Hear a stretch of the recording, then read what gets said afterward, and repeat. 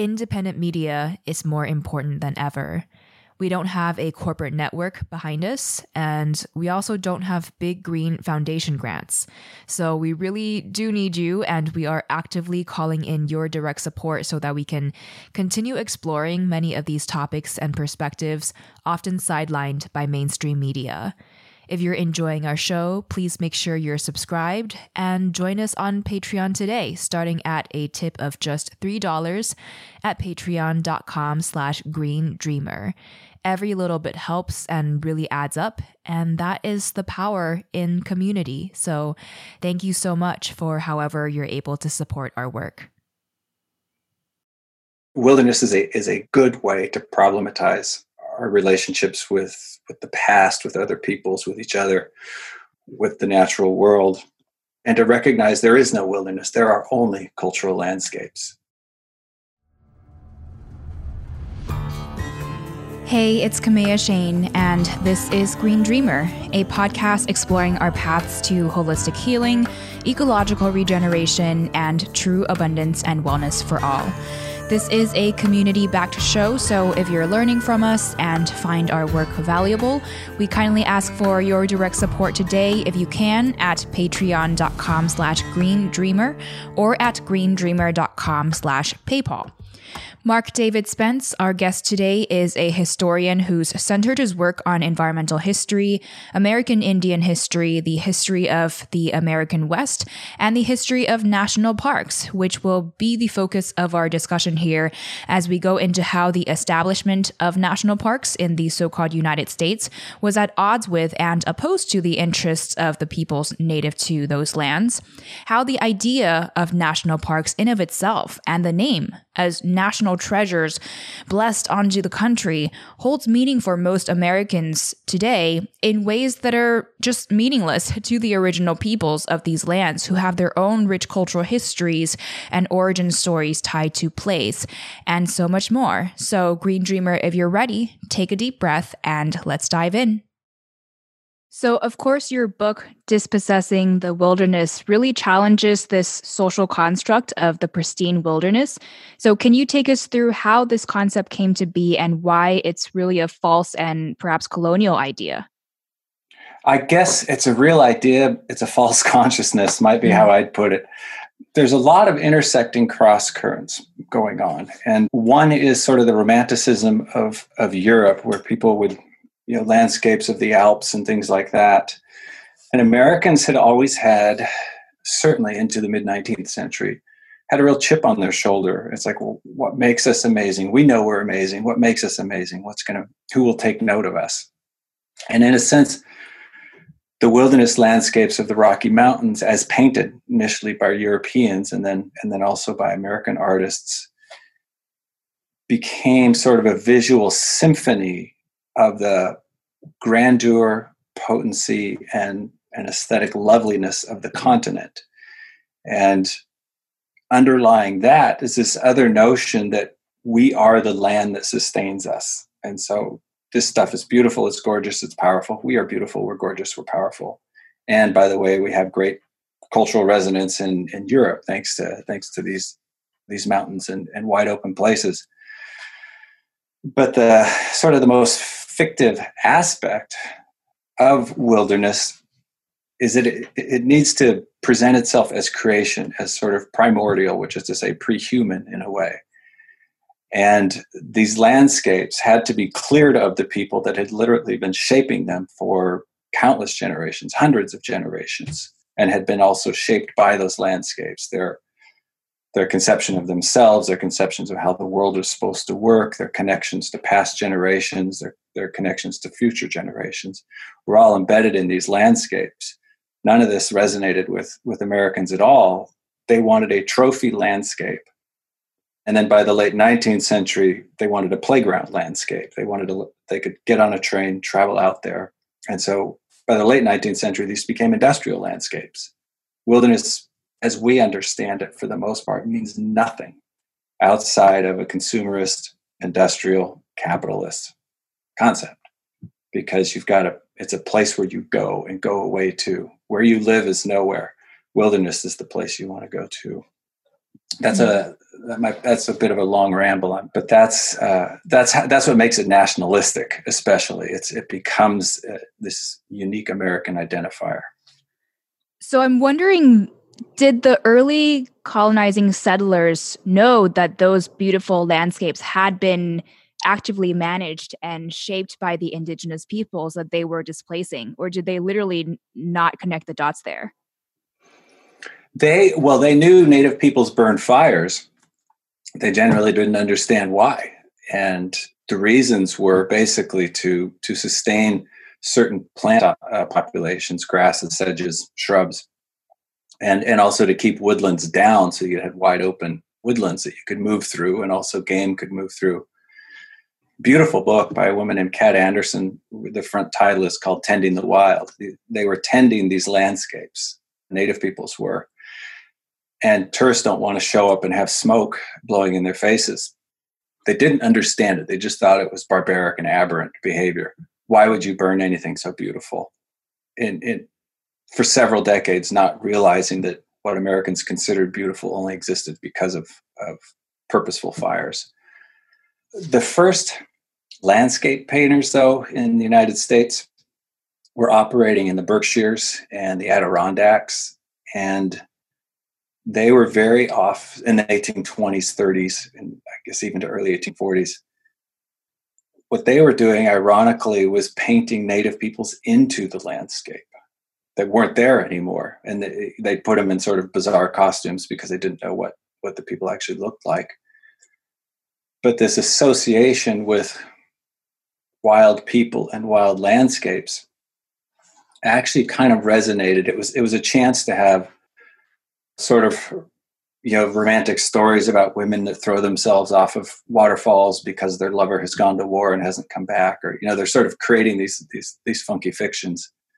But up until the 1830s, people were aware enough that these were native landscapes that they wanted them in there, at least at the level of entertainment value, and I guess to insert an additional dimension of wild. But these are primarily regional. This is a regional aesthetic, not a national aesthetic at the time. And I'll say one last thing. The one person I'm aware of from the 1830s that paid attention to native burning was Henry David Thoreau. He was in over his head when he was trying to understand native peoples, but that was one thing he figured out without having to be told. Mm. It's interesting because, of course, the early colonizers had this sense of human supremacy in order to justify the ways that they extracted and exploited the land. Mm-hmm. But in the English language, when people talk about, when people associate humans with animals, which humans are animals, but it's sort of used in a demeaning way, whereas indigenous peoples understand that animals are our relatives, plants are our relatives. So it's sort of, it's not a degrading view of the self, but it's an honoring of all these living species that are here on Earth with us. Yes, absolutely, absolutely. And indigenous conceptions of time as well extend much, much further forward and backward than people of the last couple centuries in North America. And so their relations are infinite in time and in variation, put it that way, because we're all manifestations of creation. And the way I generally put it, wasn't said to me by native peoples, but I learned through conversation that creation is not an event. Creation is an ongoing process. Mm. So your book covers the history of the establishment of various national parks, including Yellowstone, Glacier, Yosemite, and so on. Can you share some of these stories so we can get an idea of the contention between Native peoples and non-Indians through this so-called environmental movement? The first national park on Earth was Yosemite, and essentially Yosemite Valley at the time, as well as Hetch Hetchy Valley, which is another valley to the north. It started as a state park by the state of California. The word discovery, as applied to Yosemite, was from a militia that had gone up to go kill the people who lived in Yosemite Valley under the presumption that they were harassing gold miners for their further downstream, in the foothills as opposed to up in the mountains. This is in the 1850s. And by the 1860s, these romantic notions that I was telling you about, sort of this magnificent grandeur of the place, led people to want to establish, to create a park that could not become private property. In a sense, the primary definition of a national park is that it's public land. It can never be owned by anybody. It can only be owned by the public broadly. Well, also the public narrowly defined, which is to say tourists and consumers of images of the place. As Yosemite develops, it's the primary sort of aesthetic or even spiritual approach to the place was that it was sublime. And the sublime is basically the term sort of means a manifestation of the divine, sort of this exquisite, transportive beauty that just takes you to some other place where you feel like you're touching the divine and the divine is touching you. And that becomes sort of the template of how people experience national parks. They're sublime landscapes. I guess I'm going to skip forward in time, but over time, actually not much time, but that sublimity gets reified in the concept of the nation. We are such a blessed nation that the divine has chosen to create this eruption of the sacred into the world, and it's our world, and it's ours to see, and we all own it. And so it does become extraordinarily proprietary, and it functions in a cultural context that would have no meaning to native peoples. And I'll just talk about Yosemite for one more anecdote. You're familiar with the images of Half Dome, I'm sure, or the place or the feature itself. Mm-hmm. So if you look at a famous painting of that, or a photograph of that by Ansel Adams from the 1930s forward, it looks like this amazing abstract art. The picture he takes, view of Half Dome with the moon rising behind it is sort of this famous black and white illustration of it. And that's exactly how Ansel Adams saw it. He was sort of this modernist photographer taking pictures of the quote unquote natural landscape and looking at its abstract characteristics.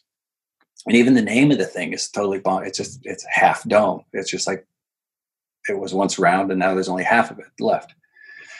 The Awanichi in Paiute, who lived in and continue to live near Yosemite Valley, had a different name for it. It wasn't abstract art. They had a name for it, and it was called Tsuyak. And Tsuyak she was married to a man, and they were likely Paiute or Awanichi. The Awanichi came up from the California side. The Paiute came from the Nevada side. They got in a terrible argument, and she was carrying acorn burden baskets, which are sort of these long conic things that you would carry on your back. And she got in an argument with her husband. He was mad at her because she had drunk up all the water in the valley. So this is sort of, mystical proportions of a story. And he was thirsty and he hit her. And so she hit him with one of her burden baskets.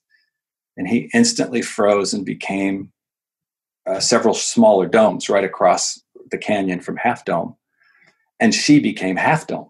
And all those black streaks are her tears because she's so sad for what happened. She's ashamed for what happened, but however you want to interpret that. So for Native peoples, Half Dome's not abstract art. Half Dome is a story about how a marriage can go wrong, how a marriage should work. It's a story about regret for wrong action. Totally different than Half Dome. And Yosemite is full of, people have tallied up stories associated with it in the hundreds. And it's probably, at one point, there were probably 1,000. It's an encyclopedia is what it is. It's an encyclopedia of culture. It's not space.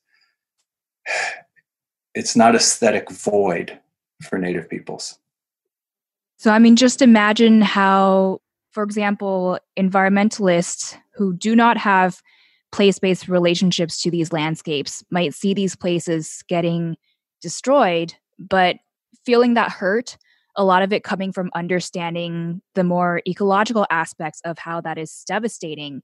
But imagine having so much of your rich cultural history actually tied to those places and having that be destructed and destroyed. I just feel like there's so much deeper meaning that Hmm. isn't really showcased or included in how we value the earth today. It hasn't translated certainly into economic value, but even beyond that, it hasn't translated into something that most other people without those same relationships have been able to experience and embody. I agree, and I think it's actually what you're describing is a very dangerous headspace, which is, and I'm not going to get all tear down the machine right now, but it's a headspace where any living thing can be commodified. Any living thing is sort of has a tremendous plasticity. I don't care where it is. I don't care that it belongs where it is, but I can make it into something that will help me where I am.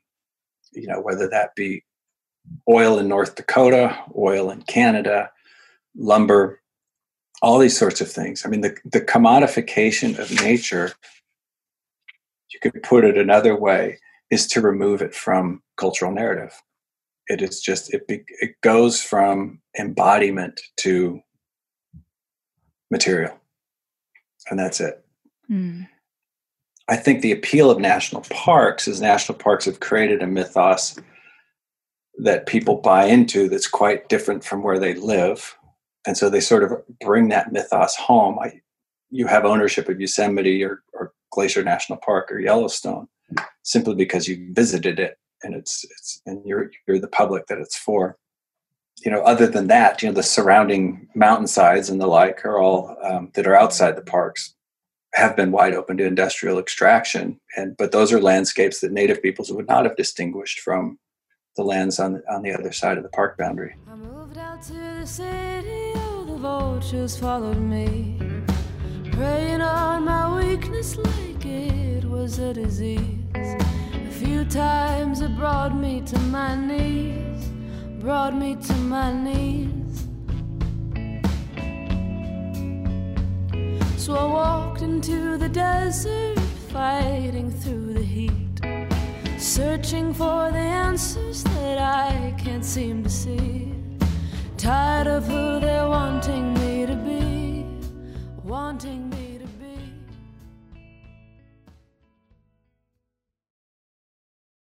It seems like there were a lot of socially constructed ideas that were just placed directly on top of this landscape and this land that had so much already going for it, but just completely replaced all of what was already happening.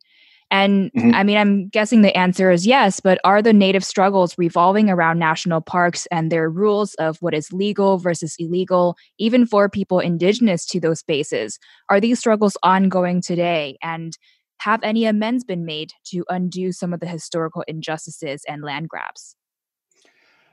They're accelerating today, but I'm going to throw in a sort of a pre-grounding caveat. And I mean, my focus on national parks, I guess the value I apply to it is I'm dealing with iconic landscapes to Americans, and therefore they're so embedded with expectations and assumptions and desires that if you can problematize the concept of wilderness for non-indigenous people, wilderness is a good way to problematize our relationships with the past, with other peoples, with each other, with the natural world, and to recognize there is no wilderness. There are only cultural landscapes, outside of the frozen North Pole. And as you were, as you were saying earlier, sort of, indigenous people have these connections going all over the place, whether it's, other species, other time periods, future, past, or, people with similar languages far away, all these sorts of things. They have a very live, and, even with all the decimation, they've got a very live and vibrant and intensely embedded understanding of these places. So I don't, taking on national parks isn't necessarily going to make the world taking on the problems of national parks isn't going to make the world a better place, but I think it invites people to enter that. But you've got, the Dakota Access Pipeline protests, people protesting the rapes and killings of Native women on the Mandan Hidatsa Rickaroo Reservation and other reservations that are very close to oil patches, where you sort of literally just have a gold rush of it's sort of gold rush level violence, gold rush level pathologies suddenly surrounding or even in the midst of indigenous communities. So their national parks are kind of a smaller piece of those more intense issues within Indian country. But there's more and more and more interest in it. I'll give you two anecdotes if that's okay. Mm-hmm. So for the Blackfeet, and actually the Kootenai on the west side of Glacier National Park, they know those lands inside and out, and they're named like crazy, and their languages are still fairly vital, that they're able to sort of understand these places as much as their great-great-grandparents would have.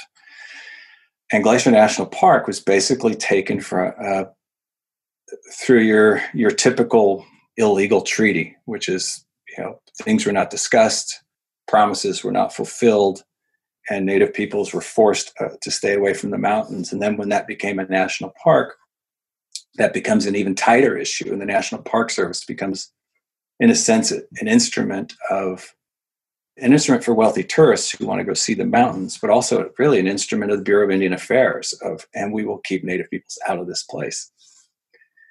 A similar instance happened in Yellowstone, the other park I talk about. And we may be on the edge of transformation right now.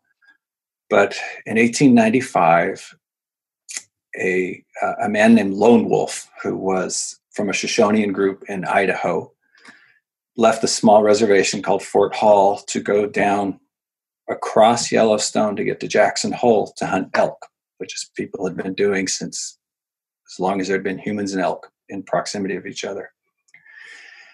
And he was arrested by the sheriff of Jackson County. And he said, I have a treaty right to come here. These are in the lands we ceded, but reserved rights to use. And so that case went to the Supreme Court. And the Supreme Court, on the same day that they voted for Plessy v. Ferguson, which is blacks are separate, and by the same vote decided, no, the Shoshone and no Native peoples have any rights to hunt in the present state of Wyoming. Anyway, to flash forward to 2020, that case was finally overturned by the Supreme Court this year. And it was basically everything that the Supreme Court was saying held in 1895 is what this Supreme Court said, no, there's no way that you could ever interpret any of these treaties as saying these people cannot hunt on public lands within their traditional domain. And so I don't know where that's going to go, but it's a big win for Native peoples that have to confront that, that have to sort of have national parks also be their neighbors. So the field of environmentalism in the US has traditionally consisted of mostly white men. And I wonder if this is not due to the fact that other people, specifically indigenous peoples, did not care for the land or have extensive built knowledge about her, but just that they understood ecology through different lenses, not through the lens of separation, drawing borders, and creating off-limit zones needing protection that lead to our modern ideas about, for example, urban sprawl or human settlement being harmful to quote unquote wildlife, but rather because Native peoples understood the environment through the lens of oneness and embodiment, so that there would not have been a separate field of study specifically on environmentalism, because it's just inherently one part of the greater whole of indigenous health and rights. Yeah, to go back to the first metaphor you were referencing, I would say, Native people's understanding of the spaces they inhabit or share with, you could just call it consanguinity, which is relations, this sort of, we're all related by blood one way or another.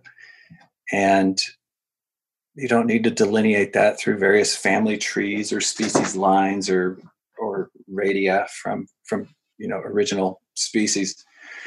But on the other hand, a lot of stories involve some stingy person or some stingy deity who decides to block a river or remove some particular, or hide the animal somewhere, something like that, so that the people will starve.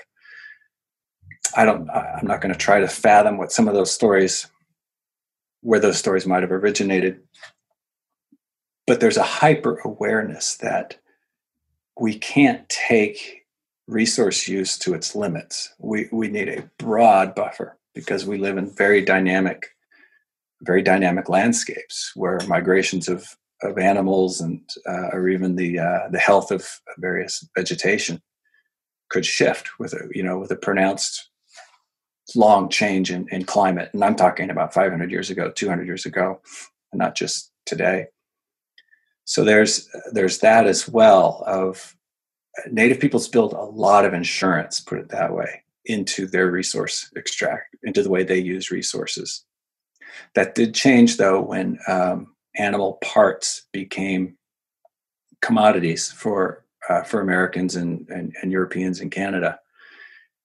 And Native peoples lost elements of their material culture and replaced them with metal weapons and firearms and the like. And so in order to stay in their homelands, they actually had to start playing by these very destructive processes of basically killing animals for a marketplace.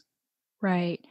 And as we're speaking about, what do we really need to realize a healthier and more sustainable future for everybody? I almost wonder if it's not enough to just, for example, substitute this practice with that land practice, or, substituting this thing with that, but it has to go so much deeper than that to addressing all of these social constructed systems that we created and forced everybody onto, but that we all, or most people in the dominant culture, take them as the norm or just how things work. If we have to undo all of that, and that's kind of at a psychological level inside of us. Very, very much so. And I think one way that national parks have been presented, and the Park Service has been kind of defensively creative over time, as, okay, we will be the place where people can learn about ecology since everything else is screwed up. But I guess my my wish, in a sense, would be to go to a national park is not to go as a shareholder in the public domain, but as a visitor. And so go to approach it first with humility, but second to sort of better understand all the connective processes from minerals, animals, plants, and the like, and then get a recognition of sort of how strangely abstract it is for just how we get pork on the plate. All these animals are, you wipe out a prairie and you throw corn on it, and it's sort of low-grade corn, and then you stuff pigs with corn, very intelligent animals, and turn them into food that gets shipped 2,000 miles away. I mean, it's just this, we have really no conception of energy cycles in this world, in large part because fossil fuels does so much work for us. And so we just magically move around the highway. I'm not being clear, but what I am trying to say is there is a place for national parks, but for that place to be useful and effective, we have to view parks differently, not as playgrounds, but as I guess sort of labs for recognizing how far you can push something before it really starts to unravel. Overall, through unlearning this whitewashed history of environmentalism and understanding its roots in the dispossession of Native peoples, what should we walk away with these realizations, and how can we use it to better understand what sustainability means and what we need to do to achieve it? Two things come to mind. And one is the notion of, nationalizing nature. that these become landscapes that somehow express who we are. And I think it's kind of a good thing to unlearn. I mean, for a long time, national parks, when I was little, they would sort of show up on TV. I think when I was really tiny, before we even owned a TV, people at the end of the night, when the broadcast signed off, they would play the Star Spangled Banner, but it was essentially to a slideshow of national parks. And so this nationalism of parks was very, there was really no space between the two of them. I mean, actually, to me, the most important word in the phrase national park is national.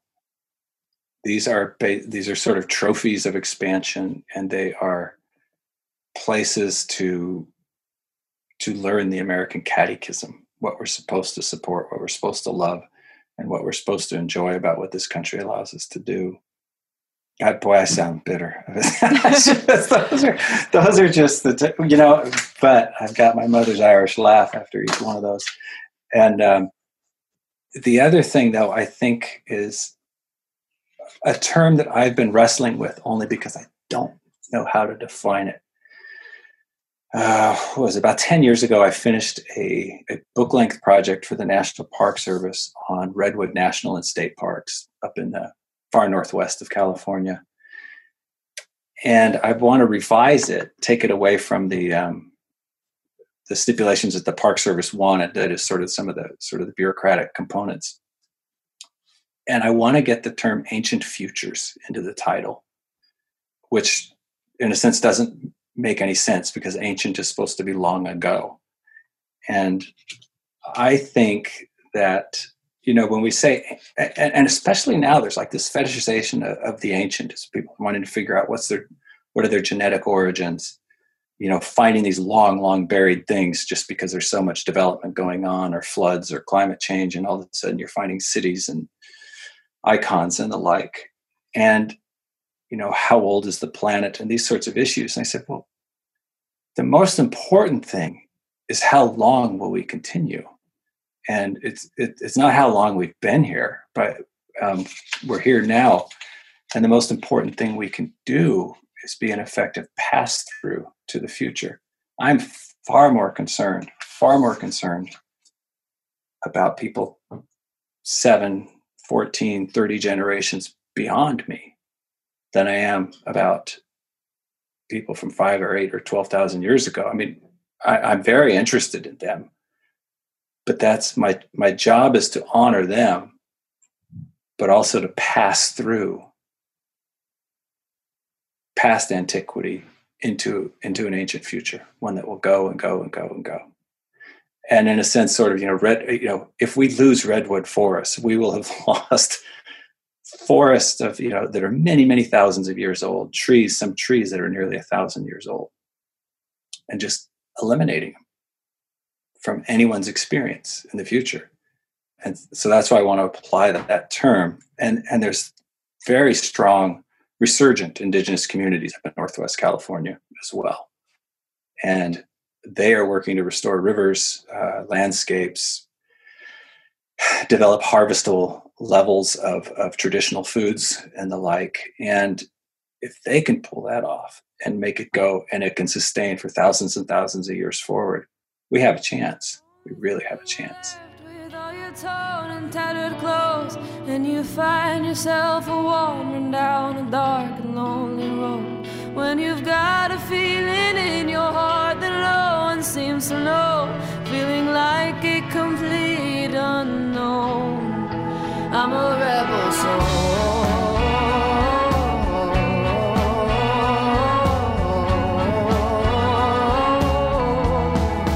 I'm a rebel soul.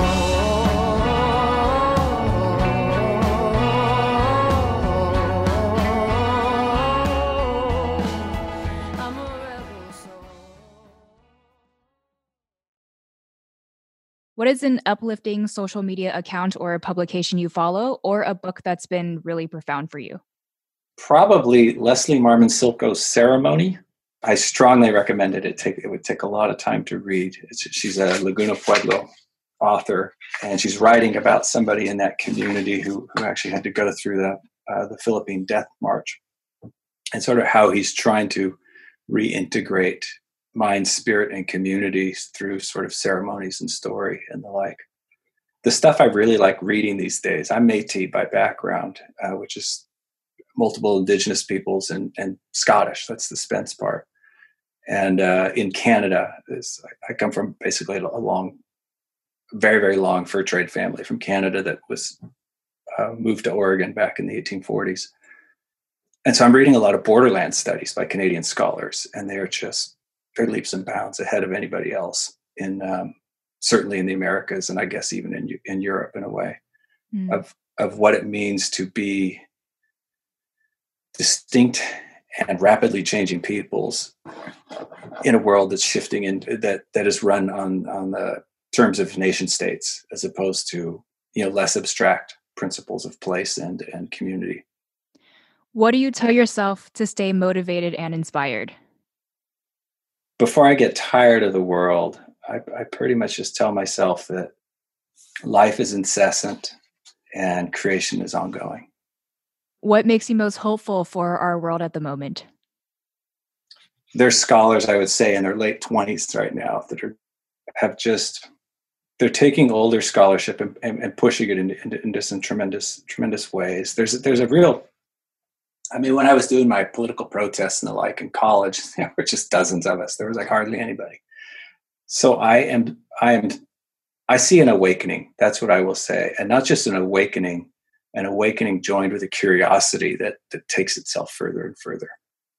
Well, we are coming to a close, but Green Dreamer, Mark's website is historycraft.com. He's on academia.edu as Mark D. Spence and on researchgate.net as Mark Spence. You can also follow him on Twitter at Mark David Spence and on Facebook with the same name. And again, his book that we discussed today is titled Dispossessing the Wilderness.